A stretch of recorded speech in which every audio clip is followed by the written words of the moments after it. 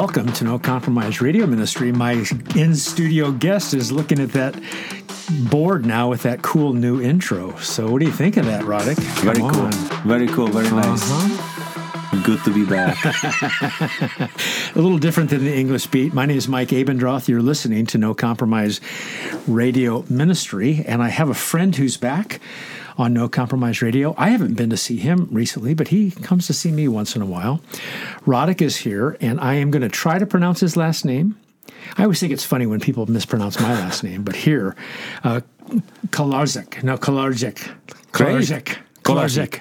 You did great. Oh, no. 9 out of 10. I hate it. I'm starting to sweat already. Radek, how did we meet? I think the first time we met was back in EBTC in Germany. I think you were my professor for preaching in a seminary. Do you remember what I called the little pulpit that I gave you men to preach from in our little class? I don't, but I remember that you made us preach over a freshly made grave. I told Christian there, I need a ride for all the students. We need to go to the cemetery to preach to the tombs. So what you can't see, Radek, is just to my left across that highway, there's a Catholic cemetery there, a small one. And so I take the men in the preaching classes here over there to preach to the dead men's bones. We were scared to death when you did that, but honestly, it was like really, really good experience. And whenever we walk around the cemeteries back in the Czech, I tell people about that experience. And well, you know what, Radek? One of the things about it is it's a good visual picture for even preaching to believers. Unless the Spirit of God is working, nothing's going to happen, right? So we're dependent upon the Spirit of God. It was Spurgeon who said, I say many times on the way up to the pulpit, this is Spurgeon talking, I believe in the Holy Ghost. Yes. I believe in the Holy Ghost. I believe in the Holy Ghost. Yeah. How do you say Holy Spirit in Czech? Duch Svatý. Duch Svatý. Duch Svatý. Okay. And actually, that's probably another thing I learned from you in the preaching class, because at our church we have 4 or 5 steps when you go to the pulpit. And I think ever since the preaching class with you, that's what I try to remember. I'm dependent on the Holy Ghost. So I learned 1 or 2 things from you. I am so happy. That's why we have you back on the show. And do you remember what Spurgeon said as he descended the pulpit stairs? One of the stories? Well, it was a good sermon. So somebody praised his sermon, right? And he's like, yeah, the Satan just told me the same thing. The exact same thing, yeah. So good. It's fun to talk about Baptists, isn't it? You still a Baptist? Yes, sir. I know your theology matures, as all of ours should, but I just checking to see if you're still a Baptist. Yes, sir. We still baptize, not babies, but when you confess Jesus Christ as the Lord. So, Radek, speaking of which, tell our listeners a little bit about where you baptize folks, because the building you're in has no baptismal font, right? Yes, yeah.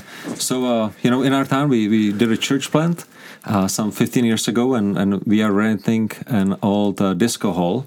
So now just say that one more time. He even with his Czech accent, I understand what he's saying. An old disco hall. Disco hall or dance hall? Or? Yeah, that's it. Does it have a disco ball up there still? For the first 2 Sundays it did, and then my wife made me to take it down.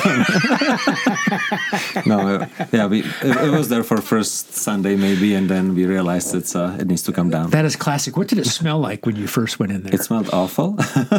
No, it's normal place where people would come and dance and with a bar and everything. But in our town, we needed a place because our church was growing, and this was the only place we were able to rent, and it didn't have any baptistry. So if you walk for 10 minutes away from our church, there is a pond. So usually we baptize people in the pond, unless they are sick or it's like middle of the winter and they have some serious health issues. Then we have a large bucket kind of a thing that we bring inside of our church. So I remember you taking me to the building where the church meets, and then I also remember you taking me on a walk to go see that spot where you would baptize people. If it's in the middle of the winter and there's ice on the little pond lake area and people are in good health, what do you do? Yes. Well, we try to convince them that we should wait with the baptism. No. So you know what? Once we had a dear sister, and she was from an unbelieving family, and she was looking forward to be baptized for so long. And her parents, they told her if you get baptized, you literally can pack your bags and like you have nothing to do with us. So back then she decided that she will honor them and she'll wait until she's 18. And when she turned 18, it was in the winter, right? And she's like, I need to get baptized. And I was like, well, there is ice in the water, And she's like, yeah, I know. I'm like, well, why don't you go and try the water, hoping that she will change her mind. And she went, tried the water. She came back next week and she's like, I need to get baptized. And this is, I don't know, this is maybe like 15 years ago. So and it was so encouraging to see somebody that was looking forward to get baptized for so long. Finally, they can. I honored my parents. I waited until I'm 18, which is the legal age, in a Czech. And, I don't care if the water is cold. I don't care if there is ice. So we did a baptism, I think, in like 2 weeks later. So there was no ice anymore, but the water was still pretty cold. Yeah. Speaking of the church, can you translate the name of the church into English? What's it called? Yeah, it's just, Christians of Kuřim. So Kuřim, that's the name of our town, and Křesťané Kuřim, Christians of Kuřim, or, And how far are you from Prague? We are 2 hours from Prague. Prague is the capital city. So we are 2 hours, you hop on a highway. But we are right next to the second largest city in the Czech, which is Brno. So, we are like a suburbs of Brno kind of a thing. But when we came there 20 years ago, there was no Bible teaching church there. 10,000 people. Now it's probably 12,000 people. It's growing. No Bible teaching church back then. And by God's grace, there's a church there now. And we praise God for that. Amen. Radek, if I walked into a church service there, what would I hear? What would I see? What would I not see? In other words, what's your church known for? If you had to say, this is what we do at this church. So, by God's grace, I hope, and it seems that we are known for, preaching the Bible, preaching the Word, going through the books of the Bible, verse by verse, and just trying to depend on the power of God's Word, So we actually, like often we have people come into our church, and they're in their own church, and often they come and they say, we are sick and tired of being hungry every single Sunday. They go to church and they don't hear the preaching of the word. They hear stories, they hear psychology, they hear all these kind of things. And because they are hungry, they go online, they find our sermons, and they come and they are thankful and grow. And it's... Sounds like that happens all around the world, doesn't it? Yeah, in America and the Czech. Yeah, and that's what you guys taught us. Like I don't know, like 15 years ago or whenever we were in the seminary, like the lessons that I learned from you and other faithful men were you depend on the Word. It's the Word that does the work. It's the Word that divides the the heart and the thoughts of the heart and it's God's Word. You don't have to defend it. You just need to preach it. You need to be faithful, and that's the truth. It's so encouraging because you just open up the Bible, you read the passage, you explain the passage, you help the people to apply the passage, you try to make Jesus great. I mean, He's great, but focus on Christ, and people are growing by God's grace. What if you had to do all the work yourself? I mean, what kind of job would that be? I mean, all the different people and background and problems, and if the Lord didn't do the work, I mean... No, it's crazy. We'd be balder than we are. I'm sorry? We would be more bald than we are if we had to do it on our own. Oh my goodness, no, it's like, I'm sure it's the same here at church, like, you look back and you see, it's God giving you the strength, it's God's working, and God works in the people through His Word, so, yeah. Amen. Radek, you're by a big town without... Let's see, I guess there is a vowel in there. B-R-N-O, right? Yes. There's an O? Yeah, good job. What's it mean?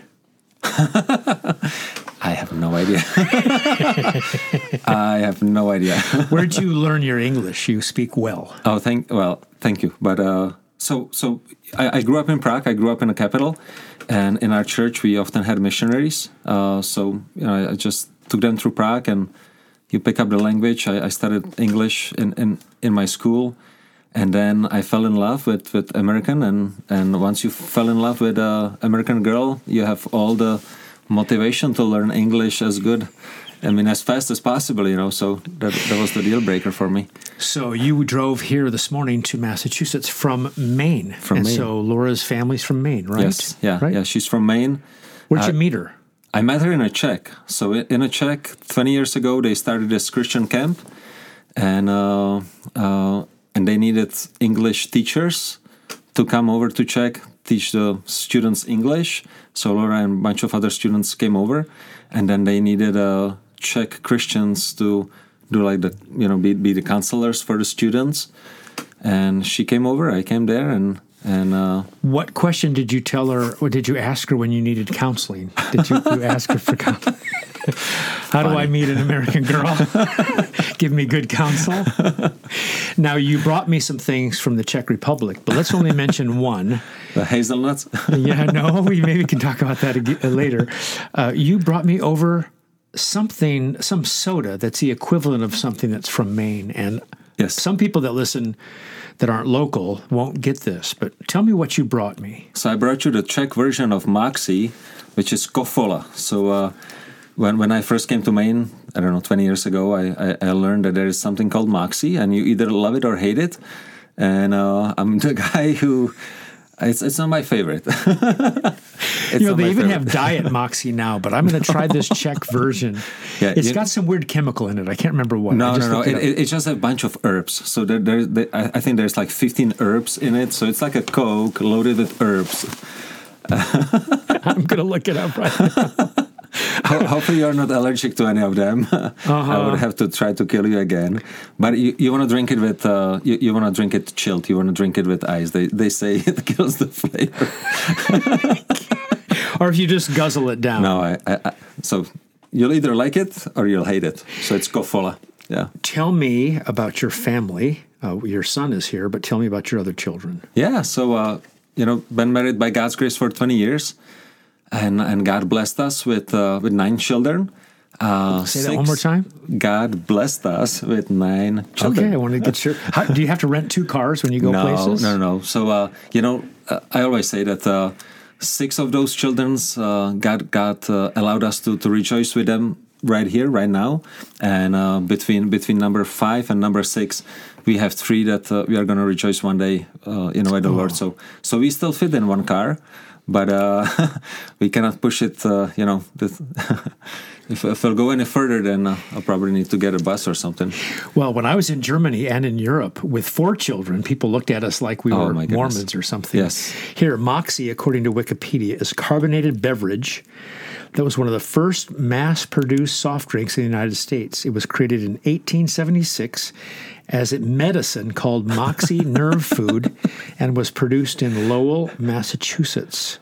Similar to root beer with a bitter aftertaste, it is flavored with a gentian root extract commonly used in herbal medicine. It's nowhere close to root beer. It's a lie. Don't believe Wikipedia. So today we have Radek on No Compromise Radio Ministries show, and I'd like to next dive in, Radek, to some of the past of the Czech Republic. You said you went to Prague or grew up there, and you take people there. Tell us about Bethlehem Chapel. Who was the pastor and why he was so important? Yeah. So, you go back to Luther, right? Like when you talk about Reformation, everybody knows about Luther, everybody knows about Calvin and Wycliffe. And before them, probably 100 years before Luther, there was this guy called John Hus. And he lived in Prague. He was a Roman Catholic priest. And he laid his hands on Wycliffe's teaching. So there was a university in Prague and university, where Wycliffe worked. Was he Oxford, maybe? I tried to avoid those names because I wasn't really sure. So I tried to look smart without.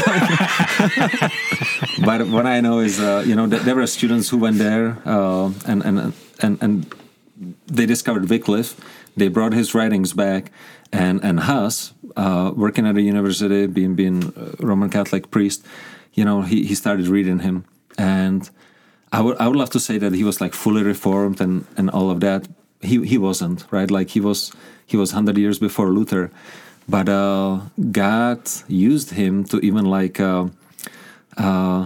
basically Luther said that we are all Hussites, we are all followers of Huss, so God used Huss in the life of Luther, and God used Luther to reform his church, and he preached in Prague. And one thing that was super special about him was that he preached in Czech. So back then, everybody preached in Latin, which means that people had no idea what's being preached, right? It's just a ceremony. Nobody knows what's going on. But Huss wanted the people to understand the word of God. So he preached in Czech. He got in a lot of trouble because of that with the Roman Catholic Church, and they ended up burning him at a stake in a Constance. So he died. He died for his faith. He died for, I would say, preaching the gospel. In the best way. He understood it with the resources he had, and for me, he's a hero of faith.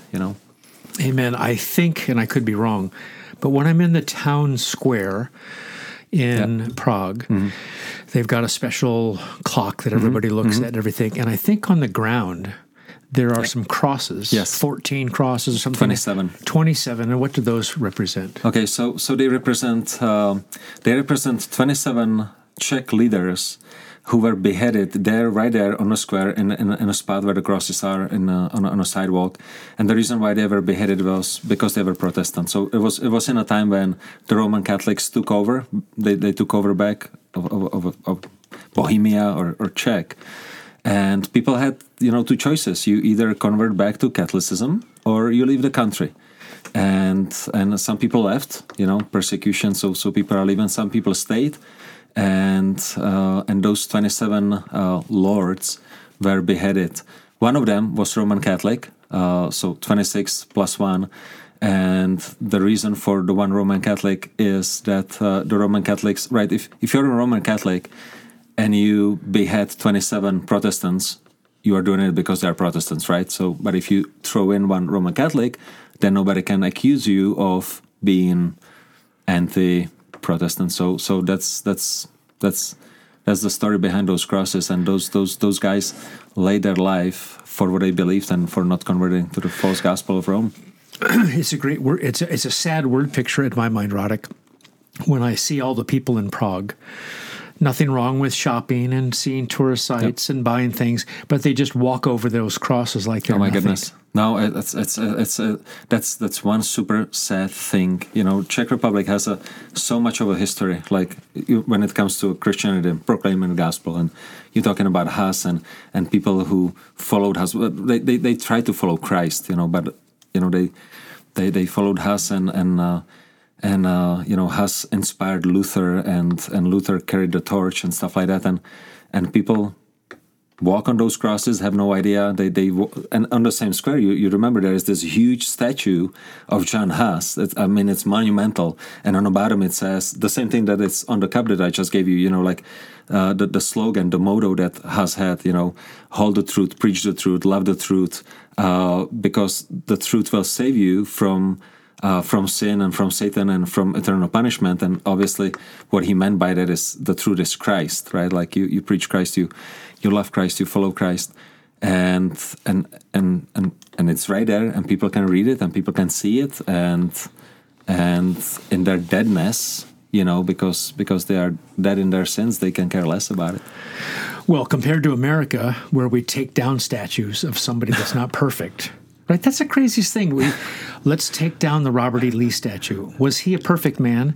No, but you have statues because he did some admirable things. Yeah. Similarly, I don't want Martin Luther King Jr. statues taken down, even though he was a serial adulterer and denied some tenets of the faith. Yeah. He's up there because he was instrumental in civil rights stuff. Yeah. And so tell me about the 27 martyrs. Were they after Jan Hus or before? They were after. They were after, okay. And then if you go to Bethlehem Chapel now, do people meet there, or is it just a tourist site, an ancient place? You know what? I wish people would take it as a tourist site. So right now it's owned by the Czech University, Prague University. So the university where Huss worked, centuries ago, they owned the Bethlehem Chapel. So it's used for like a ceremonies, when you have like a graduation or something like that, it would happen there. And it's just so sad because in Prague there is this huge cathedral right on a hill. And it has the stained glass. It has like the tall ceilings and all the fancy golden statues and pictures in it. And you get tens of thousands of people there every single day, right? Because that's beautiful thing to see. And then you come to Bethlehem Chapel, which is just white walls, maybe with like some lyrics to a songs or something like that. And there is nobody there. It's like even the contrast between like what interests people. The people go to these big churches for the architecture and for the pictures. But for me, it's like I always love to take people like you and others to the Bethlehem Chapel. It's super plain because the focus was on preaching. The focus was on Bible. The focus was on Christ. So you didn't need all these like fancy schmancy crazy things around, and it's just so sad. And another thing that is sad is like when Huss preached there, you would have like 3,000, 4,000 people meeting there. So they didn't even have chairs in the Bethlehem Chapel. People were standing, it was packed. People were outside of the Bethlehem Chapel because they couldn't get in, just hungry for the word of God, and he would preach a couple times a week. And the princess or the queen of Prague or whatever her title was, she would be coming there, and she loved Huss. She loved the preaching in the Czech, so she would come there and she would be his supporter, and hopefully, like the good thing is that even throughout the centuries, right now they say that Czech Republic is one of the most atheistic countries in the world. Like they say that like less than 1% is like evangelical. So we have 10 million people, less than 1% is born again evangelical people. But we are hoping and praying that God will bring another reformation. Like people are hungry for the word of God again. People are not satisfied with mimics and like crazy things that are going on in the churches these days. They're hungry for the word of God, and if pastors are faithful in preaching it, then God is blessing that, and it's a good thing.